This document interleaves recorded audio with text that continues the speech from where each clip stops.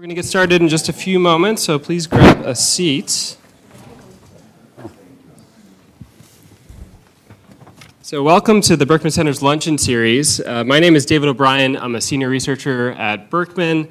I lead our privacy and cybersecurity initiatives. And before we get started today, just a quick note, we are recording this event and it's being broadcast live over the internet, so for the sake of posterity, please just be aware of that. It's my pleasure today, though, to introduce you to this great panel and Camille François. The panel includes several people from the Berkman Center, starting on the left here, if you guys could just give a wave as we go around. Bruce Schneier. Bruce is a longtime Berkman Center fellow now, cryptographer, well-known security technologist, New York Times bestselling author, among other things. To his right is Josephine Wolff. Josephine is a Berkman faculty associate. She recently completed her PhD, I believe, at MIT and is now an assistant professor at the Rochester Institute of Technology. And to her right is Andy Ellis. Andy, a Berkman affiliate and currently the chief security officer at Akamai Technologies. And last but certainly not least is Camille. Camille was a fellow at the Berkman Center from 2013 to 2015. Her research focuses on cybersecurity, human rights, and state interactions in cyberspace. She's led a number of initiatives at Mozilla, DARPA, Google, and the French-American Foundation, among other places. And the topic for today is the new Mozilla report on cybersecurity. If you haven't read it, I highly suggest it. We have a link on our website. The study was led by Camille. It involved more than 30 cybersecurity experts, and it uses something called the modified Delphi method. If you're not familiar with the Delphi method, it was something that was developed more than 60 years ago by the Rand Corporation. And the general idea is to draw out consensus among the group of experts, that is, and to figure out what are the priorities and what is the current state of cybersecurity. So I'll let Camille say a little bit more about the report, and we'll hand things over to her. Camille. Yep. Sorry, I did the initial move too early. Okay. I don't really like this low battery thing.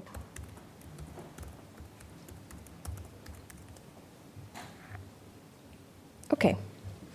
So, what I'm going to do is give you a quick intro on the report, the methodology, and the key insights. Our three panelists, who were all part of the Delphi expert panel, might add to this, and then we're going to open up for sharing their thoughts and for a conversation. Okay. The full report is available on that link. I've really only used the key insights in some of the graphs, so I encourage you to go back to the full report if there's any question you want to see a bit deeper into. First, I want to say a note on the process. Sorry, let me just get the notes. Okay. Yeah. So, no, I want to start with the title. Sorry. So we did call that Towards a User-Centric Policy Framework, which is the barbarian title. The fun title was supposed to be an EFF digital rights person, a cyber military, a CTO, walk in a bar, ... and sort of see what happens, which was, but we went for the formal title. Though it does say something, because what we're trying to do with this study is to gather a couple insights to build a positive cybersecurity agenda. So when you're from a digital rights perspective and activism perspective, cybersecurity policy is really not the most enthusiastic field out there. It generally yields a lot of policy framework and legal proposals that are either, accused of being technically ill-informed or damageable for digital rights. And so we're trying to figure out, what does a positive cybersecurity policy agenda look like? What are a set of proposals that people can agree on? And we're trying to build that from a consensual and expert-based process. We call it user-centric. It's also contrasting with national security-centric, though we did make sure that a lot of national security perspectives were brought and represented into this panel. So the study, I believe, is the first one to use a Delphi technique for cybersecurity. And it shows where consensus can happen among a diverse group of people, and also where consensus is less likely to happen, which is even the interesting part of this story. So for the process, it was really 6 steps. The first one is a very broad survey on the definition of cybersecurity. We had 32 experts, and we said, what is cybersecurity in your terms? What is it trying to secure? What do you think are the more important issues? What are the most pressing issues? Generally, what topics do you think should be addressed? You guys remember that? It was very broad. It was a lot of data came from that. It was quite interesting. And then we had a pseudonymous email discussion on the role of government in cybersecurity through the lens of the 2014 Sony hack. So we said, here's what happened, here's what responded. What do you think this says around how government is set up to address cybersecurity? What works, what doesn't work, what would you change? And I want to take this opportunity to say, it's really not a broad landscape of everything that's cybersecurity related.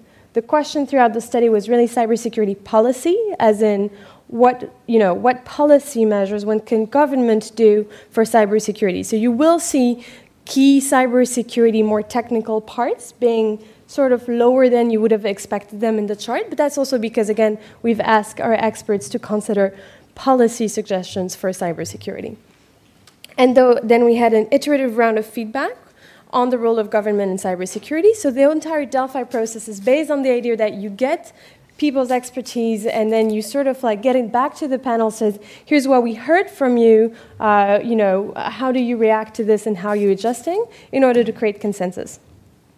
Then we ranked the experts' suggested priorities for government action in cybersecurity. And this is where the 36 propositions that we're going to see are coming from. I also want to stress that the 36 propositions that we ended up discussing were only generated by the expert panel. There was no addition, no suppression. Sometimes we recombined them when they were too close, when 2 policy proposals were really close, sometimes they were combined, but it's only generated by the expert panel. So the entire process and the entire material is what the experts brought and contributed to this process. Then,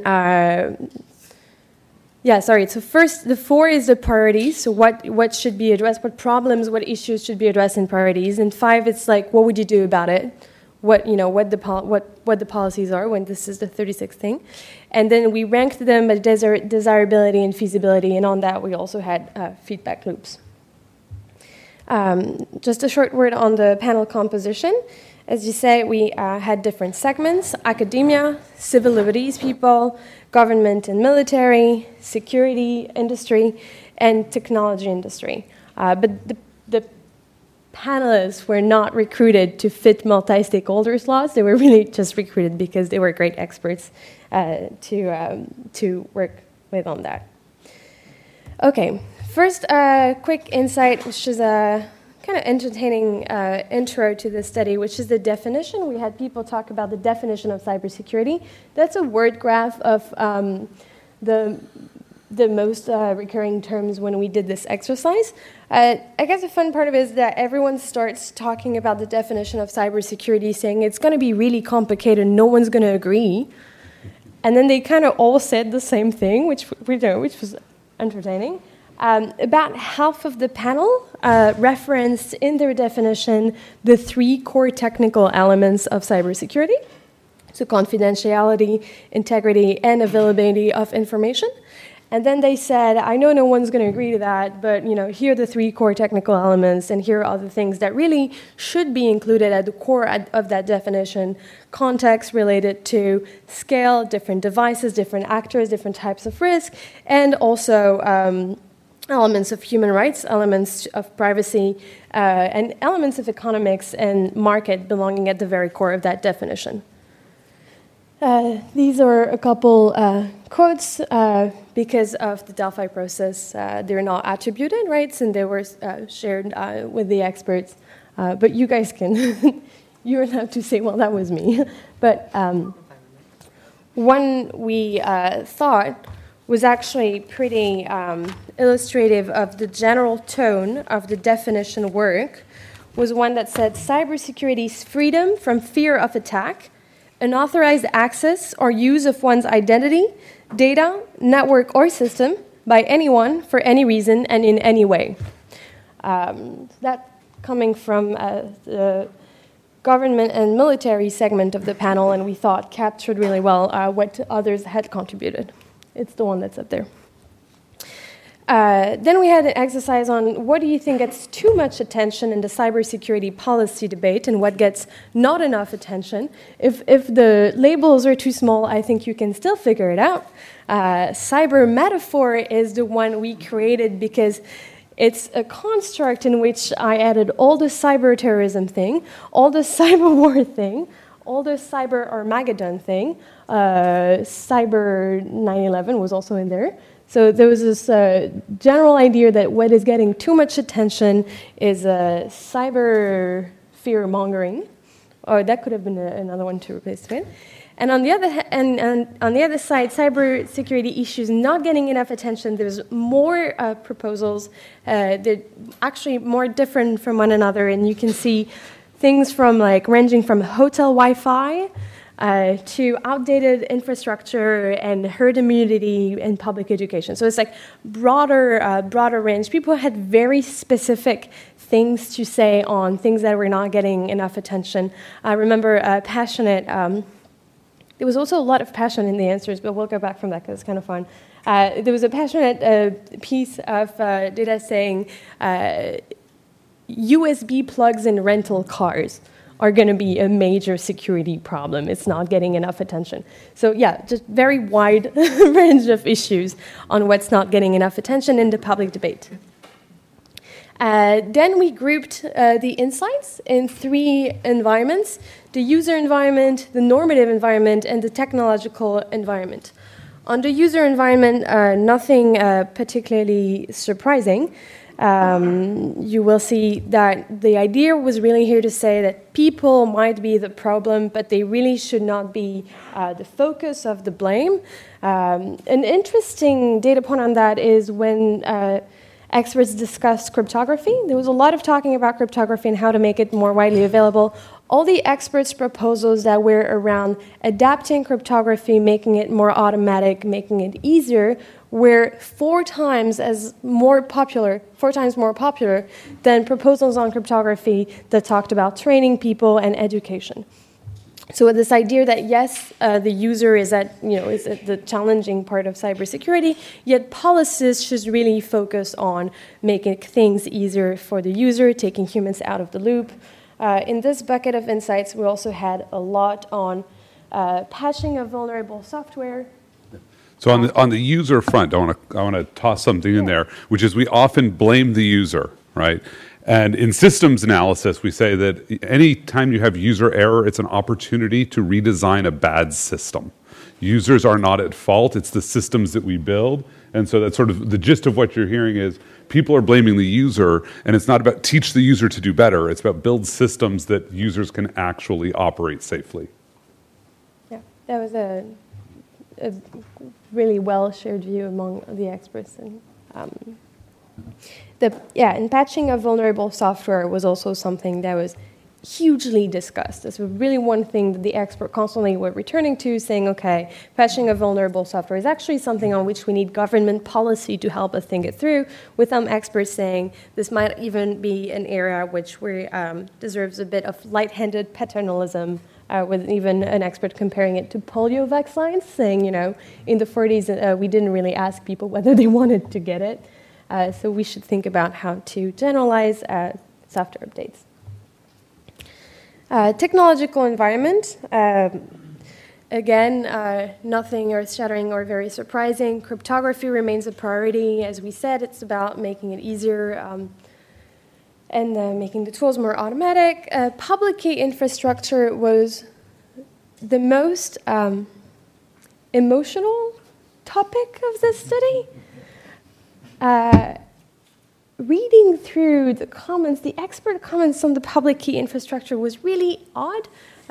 People got really mad, very angry. there was a lot of it should get fixed ASAP, and that's really the polite, the most polite quote out of this bucket. People got really, really angry at the public key infrastructure, saying it's an insane pile of shit, it's absolutely intolerable, this should definitely be the priority, with a lot of people, like 3 people specifically saying, this is a joke, all caps. Which, cybersecurity experts don't use all caps when they answer cybersecurity study surveys. So that was our emotional part of the survey. I think it highlights the needs for more thinking and prioritizing of this issue. Authentication standards also set up as a hard problem to solve. And the last part is actually the most interesting one on this slide, and we'll go back to it when we see the plotted chart. Providing funding to sustain and supplement security efforts in free and open source software was the only absolutely most important consensus for the entire panel. It is really the one proposal that was deemed to be the most feasible, the most desirable, that was the fastest consensus point, and it really is, when we mapped the policy proposal, it really stands apart as being the priority, the easy and desirable place to start. We thought that was a really good insight. The normative environment, I'll go quickly through that. The part here that was surprising is that we usually think that people saying we want to build norms in cyberspace is a very specific sub-part of the map of actors involved. It wasn't the case. It was really shared amongst all stakeholders.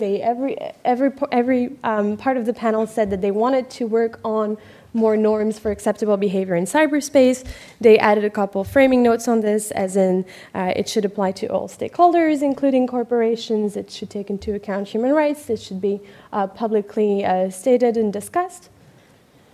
I think in the past couple of years, technologies have come around to norms here. That the surprising thing is that it's happening now. That a few years ago this wouldn't have happened. I think there's been a change in the way technologists are thinking about norms and the value of norms. And I mean, I don't know how you guys feel about it, but I feel like this is probably really not a data point we would have seen a couple years ago. Like, it used to be not a popular debate for cybersecurity policy, and it was interesting to see it was supported by really all segments of the panel. Why do you think that's happened in the last couple of years? It's interesting. I don't know if I thought about it enough. Off the top of my head, I think it's because there's a realization of how important they are. For me, it's looking at how norms have worked in other areas of this sort of conflict. And as a technologist, we often will belittle those sorts of soft human, not quantifiable solutions. And I think the recognition of the social aspects here, that not laws, not technology, but norms really do make a huge difference. And then so there's been a growing consensus, which I think is interesting. I wonder if part of it is also related to watching policymakers try to make kind of harder laws and realizing that there's a lot that's not working in that space or isn't getting at the things that people are perhaps most concerned about and kind of contributing to some greater appreciation for other tools. I might actually tie it back to one of the first slides, which had a definition I don't agree with, where someone said, cybersecurity is about being free of the fear of all these bad things. Right? There's a very black and white definition. And I think if you go back, several years, technologists thought that either you had security or you had no security, and they didn't grasp that it's a range. Right? We have a norm in our society that people aren't just going to come break down this glass and break in and do bad things here. We don't have that norm on the internet. So this idea that there are defenses that you build that work within one norm that don't work within another one might be part of what contributes to it, is that understanding. And that's the same thing that's leading to this idea that we could have good encryption without involving the user. Because that's pretty fragile encryption. Okay. It's opportunistic, there are lots of hacks against it, but SSL works. My phone is encrypted. The encryption where nobody pays attention might be the weakest, but it's also the most ubiquitous. And I think that's that same kind of thinking, that this good enough is probably better than trying to get the math perfect.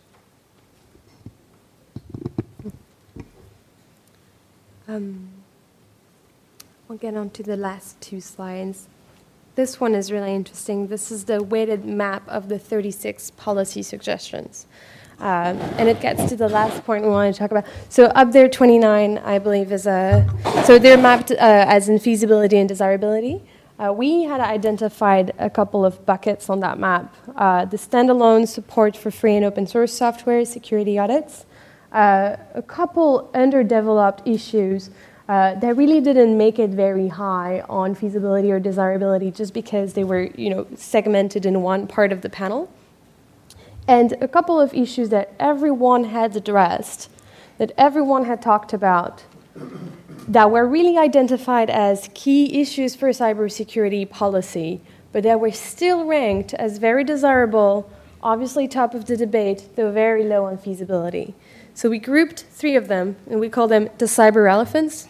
Is that another cyber metaphor? It is another cyber metaphor. You're right. They get a cyber stampede in a second. Yeah. We actually had fun discussions about how they should be named. And then we suggested the cyber elephants might not really capture it because they're not the cyber elephants in the room, as in, yes, they're always in the room, but they are addressed in a pretty straightforward way.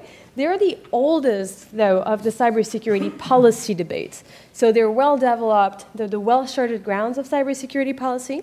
So they're information sharing, critical infrastructure, cryptography. They have different implications, but for these, they are really identified as traditional cybersecurity policy debates on which the trade-offs and the complexities are really well identified. What we thought this meant is they are fundamental and they should be addressed, though they're also likely to overshadow a whole other different range of cybersecurity policy levers and to easily get to blocking the debate. Doesn't mean that they shouldn't be addressed. It means that, from a research perspective, it was really interesting to see them grouped and focus all the tension and sort of like be isolated in the data as three things that went together. So voilà for the framing of the couple key results and graph, though the rest is in the report. I think I'll put the map back for us to continue having a discussion, and I want to turn to Joe, Andy, and Bruce for thoughts on what it was to be part of this process and these early results. So it was a lot of fun. I felt like I was in a science fiction novel. John Brunner or something. Anonymous remailers, and we're having these conversations. And it was very interesting because we dove in onto some of these topics in ways that were, very ego-friendly, in that you could say things that you wouldn't have said if people knew you were the one saying them, because you didn't have to worry about them saying, God, he really thinks that? And you didn't have to worry about, I'm arguing with Bruce, I'd better be nice because, I have to see him every week. But it was definitely insightful, and I think digging out the cyber elephants, to me, was this interesting. Right? These are wicked problems. Everybody argues them, everybody rehashes them. At the end of the day, it is not clear that any policy solution is actually going to help us very much. I think that's what everybody sort of came to. Or they're afraid that the policy solution that will show up supports the side they don't agree with. Cryptography probably sits into that realm of either we get perfect cryptography or we get a surveillance state. And there's not really a lot of convenient policy land in between the two. So being able to tease out things that might actually help, that if we could divert some attention over to those and stop arguing about crypto and information sharing for a while, maybe we can get better. So I have to say, I want to thank Camille and all the hard work she put in, because as she gave you some sort of gentle flavor of when you ask 30 people who spend a lot of time thinking about cybersecurity what they think the government should be doing, what everybody should be doing differently, a lot of very emotional feelings and a lot of caps lock and a lot of ranting. And turning all of that into a report and recommendations is no small amount of work. But it was a lot of fun. I'm glad. That's kind of you to say. Actually, the question I actually had, Camille, was could you see who was sending the messages as they were going? So two things. I could see everything, right? Okay. And I had also recruited you guys. So right. I knew, I also, some of them were transparent in the way they talked. Mm-hmm. The other part that I could have added, that's not in the report, but it's like Some people are extremely transparent in the vocabulary that they're using. It's very easy to tell a military person from an engineer. It says like, I literally have things that say, we shall focus on the enemy. And you're like, oh, I know who you are. People who say at the root of the problem, like, oh, you're an engineer. Like that's also like kind of fun. I could have clipped a little annex of who says what and who talks about this which way, which I think is actually like it's a fun anecdote, but it's also part of the problem, as in you see people talking about the same issue in extremely different ways with different framing and different vocabularies. So part of the work was also threading this back together, acting as an intermediary for them to actually have a productive debate, which is it's interesting to see. Yeah, sorry. So anyway, to go back, I think one of the things that was interesting for me about this process and about this report are the different ways people think about feasibility of change, right? And we have that graph up there of sort of what's feasible and what's important. And where there's consensus around what's important, which is not always the case, right? We can sort of sometimes agree on, most people think that, supporting free and open software security seems to be generally a good idea. And the question of what makes that feasible or infeasible to different groups, if you're an engineer, if you're a government person, if you're a civil rights activist, I think is where a lot of the interesting elements of kind of not disagreement, but different perspectives really came out to me. Sort of what an engineer thinks is infeasible is totally different from what somebody who works in Washington, D.C. and deals with the personalities and the politicking thinks of as infeasible, and trying to kind of figure out if there are pathways through all of those different ideas of feasibility to things that everybody agrees are important is, I think, part of this that we don't talk about enough, right? All of us have sort of rants around things that, like apparently public key infrastructure that make us furious. But the question of, is this feasible from the narrow slice that I look at? Is it feasible from the slice that you look at? What would it mean to try and get over all those hurdles? Was, I think, one of the things that came out in this process that was really interesting and important for me. I guess what is not surprising but somewhat disheartening is how far we are away from solutions, that we were much better at identifying problems than solutions, and there's still a lot of disagreement on what the problems are. But, I mean, what you said, these are wicked problems. It's not at all obvious what the next steps are. It's not at all obvious how to move forward, and that there wasn't this consensus, okay, here are the things we should do. And it doesn't surprise me. I mean, I've been thinking about this, and I have trouble coming up with solutions in a lot of cases. But we as a group had trouble, and I think that was interesting to me. The whole process was interesting, but it was I was kind of, I don't know, a little bit optimistic that maybe this process could magically come up with something we hadn't thought of before. But it's the stuff we talk about for the past couple of decades that we're still talking about, and we didn't come up with, and now here's the answer. Yeah, because we would have been doing it between then and now if we had it. I'm sorry, the graph doesn't have the specific policy solutions. They're in the report. Remember the joke about the numbered jokes it's kind of like that. But number 3 is fixed public key infrastructure. No, actually, I was about to go. Critical infrastructure. 3 is critical infrastructure. The thing that everyone wants to get fixed, that's really important. Everyone wants to do that, but no one knows how to do it. Is critical infrastructure. Right. See, this is bad. Right. This is bad. Right. And let's just take as an example of why for those of you who don't know why number 3 is hard. Let's give you a small anecdote, and let's say that TLS is critical infrastructure. And it's a weird abstraction, but hold on with me for a moment. So we want to move everybody running a website from crappy versions of SSL, SSL3 or TLS1, up into the modern world, TLS1, 2. Right? So it seems really easy to do, except because Google changed the terms of use on Android with, I think, 2.2, most of the cheap Android phones sold in the third world aren't using modern Android, and so they're using versions of Android that don't move forward. Or the Japanese feature phone market only supports SSL3. This is a hard problem. If you're a Japanese bank, do you move forward to secure cryptography, but at the expense of all of your users? Right? And who's going to pay for some of these things? So very simple problem. Now, every piece of infrastructure has a problem that looks like that. So that's why it's hard. We can just say, upgrade your critical infrastructure and do good things, but there are legitimate business and user reasons why people are making these bad choices, or what we think of as bad choices. But to them, it's the best of all of the bad worlds they have to work in. And just to address the outer circle, 10 is the clear international strategy to increase risk and consequences for adversaries attacking through cyberspace. So this is clearly a military frame proposal that still made it to fairly desirable and feasible. And 2 is actually interesting. It's require notification to customers when their personal information is compromised.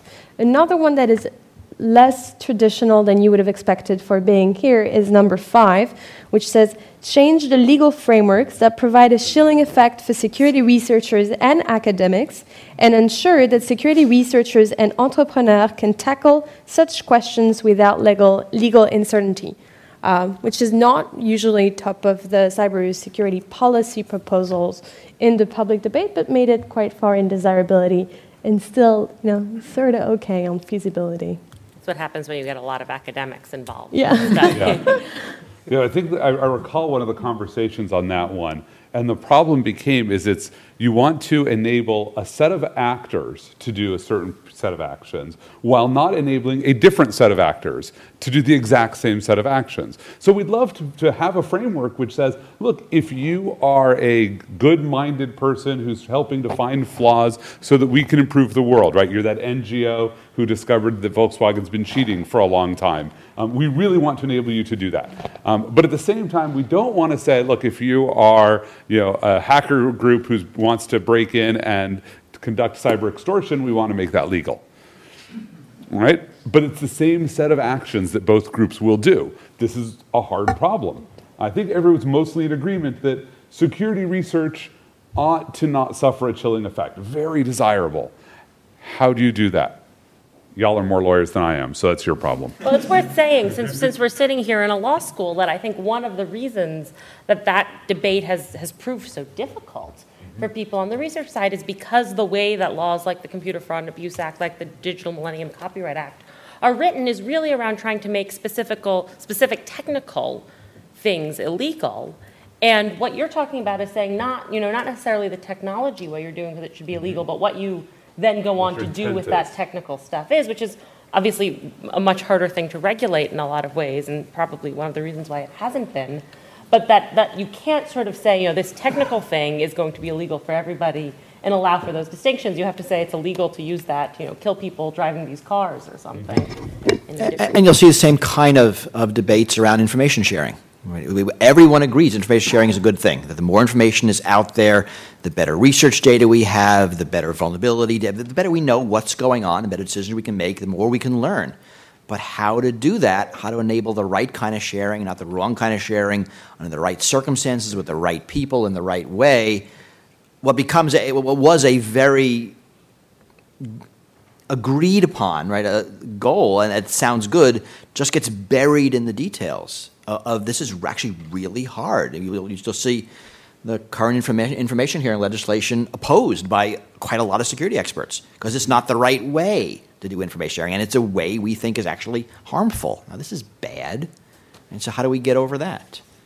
Or in what happened last week with U.S. and China, on this new cybersecurity, I guess not a treaty, it's sort of a handshake agreement, right? Does it mean, we all agree that this is the right direction, but is this particular thing the right thing, and does it mean anything, and how do we make it work, and how do we build on it? Suddenly it gets very, very hard. So we want to open it up for a conversation with everyone in the room. You've all read it, right? We can bloviate some more if you'd like. But I think actually, while people are thinking of a question, when you think about security, right, it's a really complicated, we come back to that definitions, and I think we all said confidentiality, integrity, and availability because you expect us to say those words. But we don't agree with that, and we don't think everybody else will. Hey, Andy, I said in your own words. I know, but I think I may have said really the same thing. But to put it in context, if you say to secure something, what does that actually mean? Right, so I'll go back to Secretary of Defense many decades ago when asked, what was the hardest thing he had was using language with the military. And if he gave the order, go secure that building, right, the Marines would go in and kill everybody and blow up the building. The Army would surround it with concertina wire and sandbags and have a password of the day if you wanted to get in, and if not, then they might shoot you. And the Navy, if you asked them to secure a building, would make sure that the lights were all turned off and the windows were closed and the doors were locked. And the Army would give him a 3-year lease with an option to buy. And so when we talk about security, this is the problem we run into, right? I think that security is putting the risk profile of a system in line with the risk profile of a business. That's it, right? We're willing to accept risk to be in business. We do it all the time, or to do whatever we're doing. Your systems should just reflect that. And the problem is when there's a mismatch, you get unpleasantly surprised. But there are other people who will say, no, security means you can't be attacked at all. Well, if you don't have a system, and you don't have a business, you can't be attacked. That might not be very profitable for you. Good, now I have people to argue with. Thank you. So my name's Matt. I'm a fellow at the center, and one of my questions is just I'm curious if any of the policies looked at maybe mitigating the damage that security incidents caused. So, for example, if a social security number is revealed, which we know happens quite often, there's damage from that, and maybe is a better solution to just make it so that we're not using social security numbers to verify identities than to go ahead and spend all our effort securing social security numbers. In the past couple of years, we've seen a lot more out of the security industry about that sort of thing. And the general term is resilience, and it's things like mitigation, recoverability, and adaptability, and agility, and all of those. After you've been attacked, how do you deal with it? I mean, lots of different things. And if you look at biological systems, there's a whole lot that happens there that traditionally was not done a lot in computer security. Computer security is all about protection, right? Defense, and then some detection, very little in response. I've seen a change very recently in the past 2 years. So yes, there's a lot more being talked about. How do we make our systems fail safe? And what that means is, when your car fails, it fails by slowing down, not speeding up. Right? Fail safe, fail secure, instead of failing dangerous and open, or being able to recover from attacks. You look at some of the big attacks that have made the news, the Sony and Ashley Madison and Target, and how they responded, how they recovered. It was really indicative of how poorly they thought about these sorts of things. And if you as an individual, as a company, can deal with that. Now, sometimes it's easy. The credit card industry has gotten very good now at giving you a new credit card when something bad happens. And they're really good at recovering, and they recover by that reissuance. If your personal data has been leaked and it's embarrassing stuff on Ashley Madison, that's going to be a little harder, right, to recover your marriage from this. But maybe you want to think about that when you post it, and maybe the system doesn't want to save some of that data because of that risk. I mean, my guess is the next few years we're going to see a backlash against big data based on that kind of idea, that we as a company are now much more at risk because I have all of your data. And if I screw up, you're going to sue me, and that'll be bad. Or there'll be a regulation, and it's going to be bad. So I'm going to protect myself by not saving it. And so that I think that is being thought about a lot more now.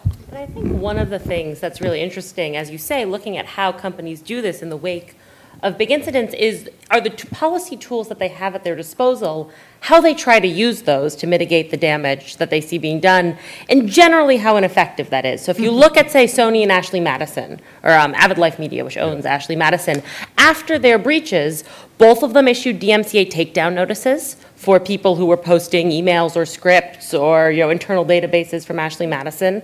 That was a pretty slow way to go after hundreds or thousands of people tweeting or posting, but that was one policy tool they tried to use. Sony was seeding sort of fake files for people to download in hopes that they would start downloading those instead of the real stolen data. So we've definitely seen some sort of creative attempts to leverage different technical and policy tools, and I think it's fair to say that none of them have proved very effective, and that there's definitely sort of a need to think about whether there are policies that would actually be targeted at that instead of kind of reappropriating copyright policy to think about something that it was really never designed for.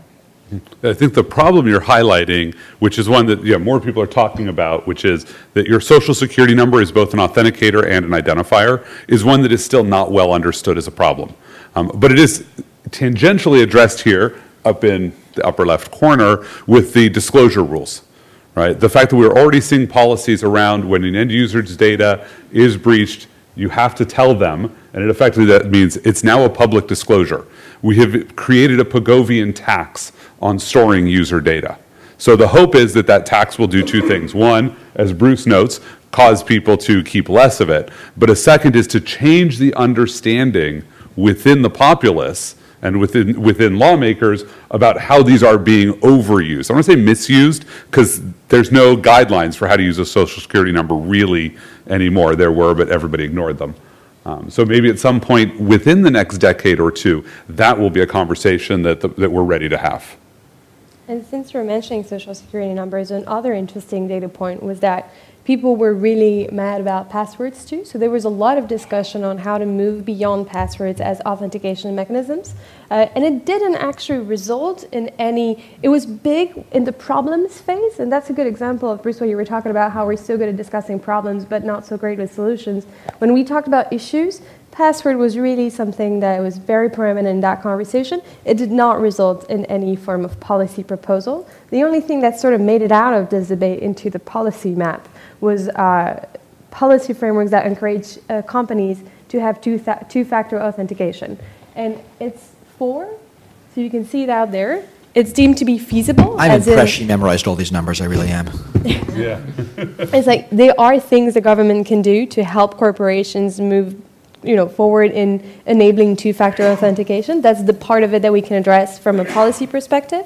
The rest of the problem, the moving beyond passwords as authentication mechanisms, sort of like has devolved into the non-solutions map. Yeah, I think passwords were a thing that everybody hates. We think that's a festering pile of shit, as Camille said earlier, and we were promised that the PKI would let us move past it.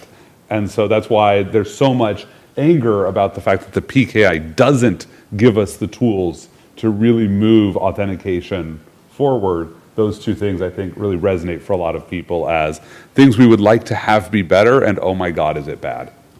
Although I'm personally, because I wrote an essay in 1998 explaining why PKI wouldn't help. You really were the Oracle of Delphi. Sorry, Paul Roberts, Security Ledger. Hi, Andy. I'm picking up on things that I think all three of our panelists have commented on, but I would note that the prevailing wisdom on the West Coast, on the left coast, is that the more data your company possesses, the wealthier you are, because you can find endless ways to monetize that data. Maybe not now, but sometime in the future. So I guess the question would be, what is going to be the forcing function for companies to start, as Bruce suggested, looking at the risk and the cost of holding that data? Is it going to be the insurance industry? Is it going to be regulations from the federal government or state governments?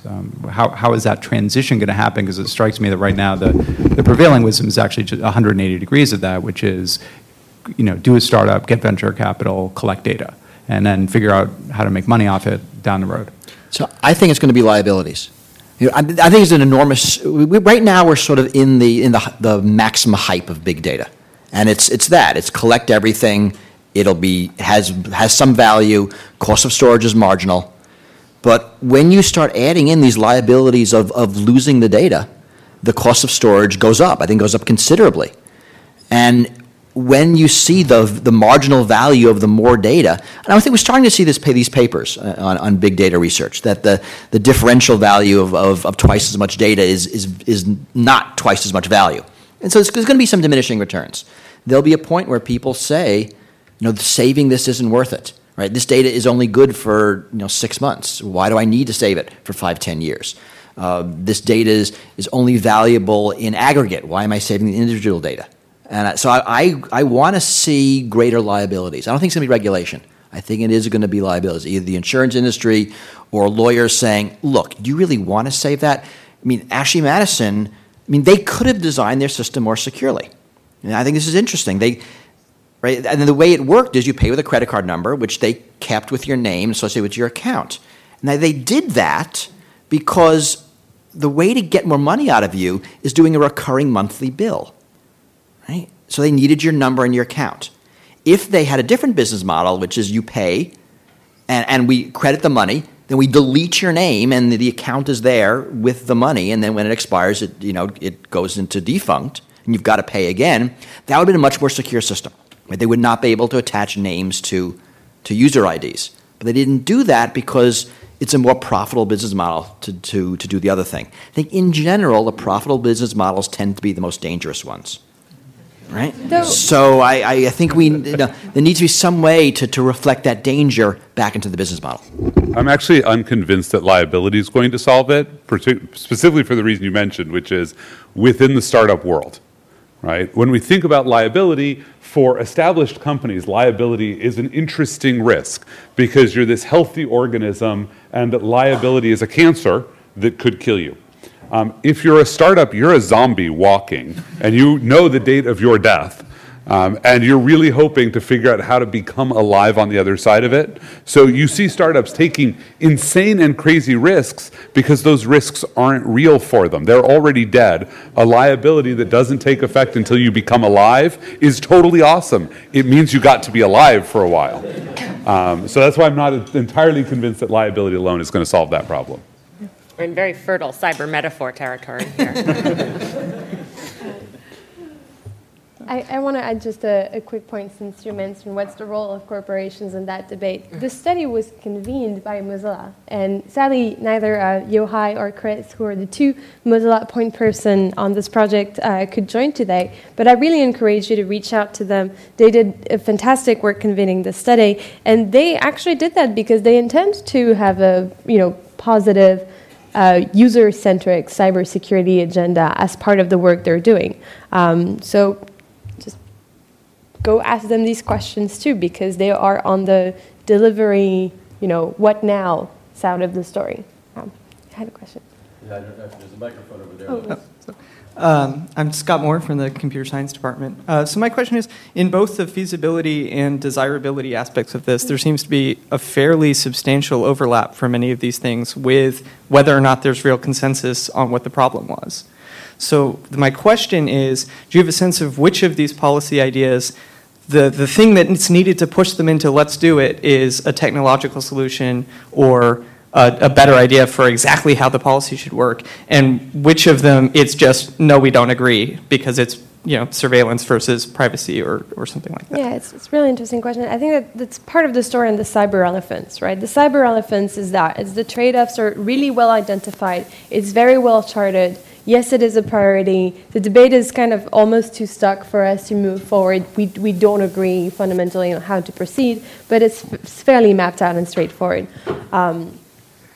Hence the surprising part on the free and open source software funding bit, which did not actually relate to any problems discussion. It sort of appeared out of one panelist, and it got the others grabbed it and ran with it, right? So it appeared in one panelist, and then it got very popular, but it wasn't. So in these type of study, what you see is two different types of data point, right? Some of them you see them coming, either because, as you said, they're so rooted in, like, you see them arriving in the definition, and you see them arriving in framing the problem. Then there are quite a lot of people who start talking about it in the solution, and they end up on the map. Some others have completely different trajectories, as in someone just puts it and everyone runs with it, and they're very popular. So another map that we did is actually trying to figure out what were the elasticity of the proposition given the amount of support they had from initial people, right? So there are some policies that were suggested by either one individual or two in the panel that got a lot of popularity, and some others that you could see coming more steadily. And again, like, the most surprising one in terms of trajectory is FOSS funding. A really obvious place to start, it seems. the question you ask is a really interesting one, and not one I've sort of thought a lot about in relation to these specific proposals. And I should also say I don't know the numbers as well as Camille does, so I can't speak directly to what's on the chart where. To my mind, a lot of what we came around to thinking of as more feasible were some of the issues where it seemed like there wasn't a need for a brand new technological insight, but there was a need for money going towards free and open software, or there was a need for wider implementation of already existing two-factor authentication. And that, I don't want to say that was sort of how we defined feasibility, but I think that was what came across to me in some of the conversations was if you want to kind of completely redo something like PKI and re-understand what we would do there, that requires new technology probably in a way that we haven't thought through fully yet. If you want something like lots more places texting a code to your cell phone when you check an account or log in, that's technology we already have. And it's more a question of how do you get people to do it. And I'm not sure, I should say, having said that, that it's necessarily easier to come up with money or to make people do something they don't want to do than it is to design new technology. I think that's often what feasibility conversations come around to. So your question of sort of what requires a new technology, a new policy versus what are we just not agreed on, I think there was some sense in which the new technology seemed like the harder piece, which may or may not be accurate, but made it seem less feasible to approach some of these. And Joe, to go in your sense, adding just a slight data point, when you look at whether different segments of the panel have different rating on feasibility, it's not on desirability, it's very clear. Like people actually want different things according to different segments. It's not so much the case on feasibility, and I was surprised by that. Things that are deemed feasible are generally feasible across segments or unfeasible across segments. And it's very different story for desirability. So it goes in. Although I find that it's very often that the technologists want the lawyers to solve the problem and the lawyers want the technologists to solve the problem. That happens way too often. Yeah, but I think because the other side's so much easier. I think the same is true of users and engineers, right? Engineers would like users to be better educated, and users would like engineers to build easier systems. And yeah, when I went through it and looked at what did desirability mean, it sort of came down to if you're a policy wonk, desirability meant that in one sentence you could say what somebody should, or sorry, feasibility was in one sentence you could say what needed to be done, and it wasn't like solve world peace, right? So it's fund more free and open source software. That sounds totally feasible to a policy wonk. I've given you a thing, go find your own money and put it here. Whereas implement more crypto everywhere, like where do you start? What does this mean? Even if we could have gotten everybody to agree that that was desirable, that's totally not a feasible statement to like hand to somebody and say, well, just apply some millions or billions of dollars and do it. I don't know what I'd get out of the other end of it. I know what I might get out of throw a couple more $1 million at the critical infrastructure initiative. And I think one of the things you're getting at there is that centralization of the people who you need to sort of cooperate or get behind something is a big factor in feasibility from a lot of perspectives. Are there a few actors we can target and try and get to do something, or are we really looking at the whole world and trying to make millions of people do something? I wanted to answer your question, give you another answer for that. Yesterday I was talking to a high-up guy at a big familiar Silicon Valley company who said the tide has already turned, that big data is now considered for many a toxic asset. That's a term he used. Also, he called it the radon gas of data, because he says we're hoovering up the entire periodic table of personal data, and there's got to be some carcinogens in here somewhere. He also called it a silent killer. So those are three great metaphors. Who knew there were so many biology and chemistry metaphors in this? Right up there with the zombie thing, which I think is a real takeaway. Yeah, I mean, one of the ways we can observe this trend is corporations' attitude towards their own employees' email, for instance. And in the recent years, we've seen a lot of corporations say, we're not going to keep our employees' emails because so much comes Someone's going to publish them. Right. Well, but it's an interesting nexus when these companies are themselves technology companies, and it sort of like puts them on a path of having a different approach to these issues. This one I should add is one selling solutions to other big companies. So there's a demand on the big company side for less data. So. Yeah, I'm George Beaucret, an independent scholar from Central Square, and old enough to remember Social Security cards which said not to be used for identification purposes. This is supposed to be about user-centric, right? And I'm wondering what's going to happen from here. So you have your expert panel who did this whole structure. Is there going to be a user panel? Is there going to be a hacked businesses panel? Is there going to be a Kevin Mitnick and friends panel to go over these kinds of things? Because I think all three of those would be very useful to look at your work and critique it and add to it. So it's a really good question. That's one of the reasons why I really want to thank Mozilla for having convened and done and thought about this research. They intend to work on this from their perspective.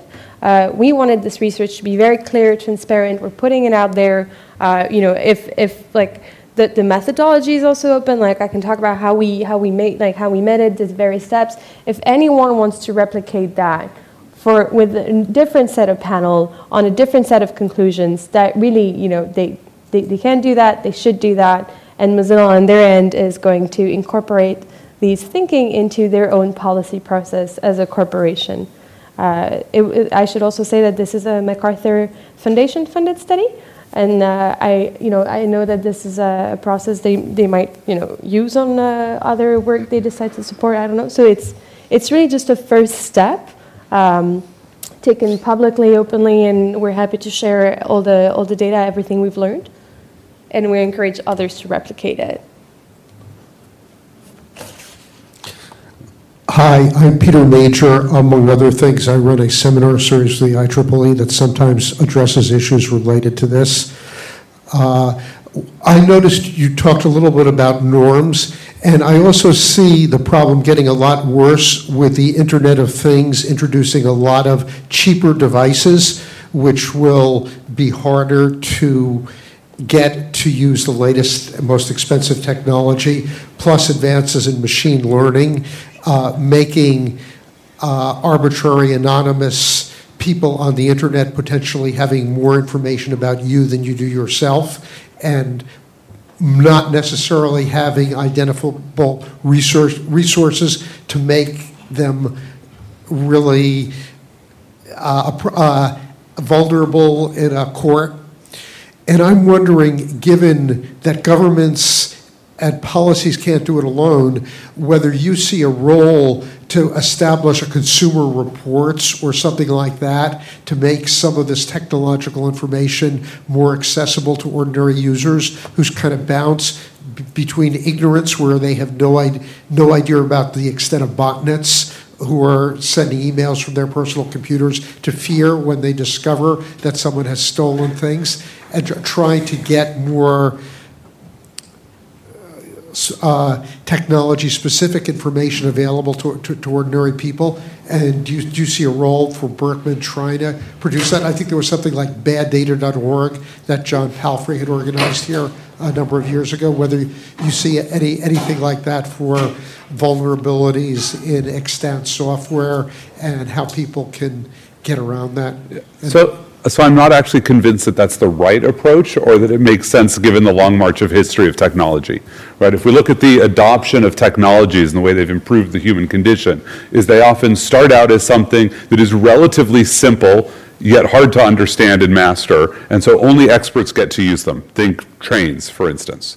And as they become more available and readily accessible by the consumer, they become less easy to understand for the user. Right? We look back and say, 50 years ago, people changed the oil in their own cars. Most people today don't. And in fact, you open up the hood of your car, and it's a seamless mass of metal now. You can't even tell that there's an engine under there for many modern vehicles. And so the progress of technology, I used to be able to build a phone. I totally can't anymore. So you can look at all of those, and so if we model that and say, well, that's the norm for technology, so we can't head for a world that requires the users to gain better understanding of how the technology actually works. I think what we have to do is have a march towards the technology has to actually work, And work includes work well or work safely. And that's the problem we have, is that we're on this cusp for things on the internet. I hate the Internet of Things because it applies that they're supposed to be there, where people basically said, oh, look, I have a toaster. I will put it on the internet. Why? Because it's a toaster on the internet. I mean, we remember those, 10, 15. The first one's cool, the second one's dumb. Yeah, the first one's cool, the second one's done. And by like the fifth one, you're like, oh my God, right? So if you think the ones that will now, like, you can send them an image and it will burn the image into the toast. And you're thinking, well, what if I sent it an image that's the shape of the toast, and so now you're burning the whole toast? Could I start a fire? I really hope not. That's not a real case. Ooh. But it's the hazard analysis that I would go look at. Why is this thing on the internet? And so we're in this cusp where people are going to put things on the internet that are fundamentally unsafe and do not have a means of becoming safe in the future, which is what worries me. In 15 years, the things that are going to the internet will hopefully have a path to become safe over time. But right now it's hardware, people are not doing auto-updating, weird control schemas that are using ancient, weird protocols that are known to be broken. I am optimistic. I think that might get better, and we'll just be stuck with a bunch of crap still on the internet. The problem is when you put things like a pacemaker on the internet. So I don't believe the pacemakers yet actually on the internet. You have to bridge them to get them onto the internet. But yes, that model of, oh, I have a pacemaker that works by remote control, the lack of decent safety and hazard analysis in the biomedical industry is stunning and shocking. I'm really glad that the FDA is starting to get involved. You saw their ruling on the Hospira pump. So we see that there's a recognition that that's a problem. But we have medical systems that are not designed for adversarial environments. They're designed for pristine, sterile environments like a hospital. Okay. Well, sorry. Hi, Oh, I'm sorry. Jackie Kerr. I'm a fellow at the Belfer Center. I had just a couple quick questions. I was curious how the issues of vulnerability markets or bug bounty programs came up in this kind of multi-stakeholder discussion. And I also was interested if there were any particularly surprising or interesting issues that came up at the intersection of cybersecurity and global internet governance processes. Yeah, do you think there was comments on the vulnerability equity process? It ballooned and died. It didn't make it to policy solutions at all. It was really only focused on 2 sub-segments of the panel. No interest in other segments. That was really interesting. I would put it in fundamental conversations that need to be developed in the future, but didn't seem like it was mature yet, or at least didn't got its share in this process. 2 sub-segments, like 2 particular groups? Yeah. Which 2? I believe it was government and military, of course, was the first one. And I remember specifically looking into the vulnerability equity process. I don't want to be wrong. I'm not sure if civil rights was the second one or security was the second one. Interesting. Yeah. Thanks. So that was, but, no hits on the others. But some other issues were like that. It's not unusual compared to other issues. But this one, funny you ask, because I actually did check on which parts of the segments it appeared. But definitely something that I think will take more and more importance in the future of cybersecurity policy conversations, though, to be fair, the process didn't really highlight that specifically. And the second question was? Things at the intersection of global internet governance processes and cybersecurity, which sometimes are framed as very separate discussions. So I was curious what intersections there were. I think that part of the conversation on norms really got into that. So there was distinctively no mention at all of anything that is internet governance. No mention of internet governance anywhere in this process. Though, and again, as Josephine said, a lot of data, just not internet governance. Wow. But definitely a lot of conversations on global cybersecurity norms, specific discussions of the UNGG process, because it was also happening at the same time. And yes, definitely this appeared very clearly, and the way it's captured here is on global cyber norms to be communicated very clearly, done in a multi-stakeholder way, including corporations, and focused towards international actors. So there's there's a civil rights framing of this proposition, there's a military framing of that proposition. They're both somewhere on the map, but ultimately they do mean the same thing, and it was definitely something we could observe very clearly. And as we said, it was, I think, a surprise for all of us because we didn't expect that to be so clear and don't think it would have happened a couple years ago. So I do think the norms piece is sort of, at least what I think of, I don't know, I don't mean to speak for everybody who's contributing to this report, but in terms of sort of what makes policy kind of harder and more real versus more kind of mutually agreed upon and handshake, I think of pretty much everything global as falling into that latter category of, you know, if you're making agreements between different countries, then you're looking at things like we just saw with the US and China, that it's not as easy to pin down as concretely as some of the more national policy making.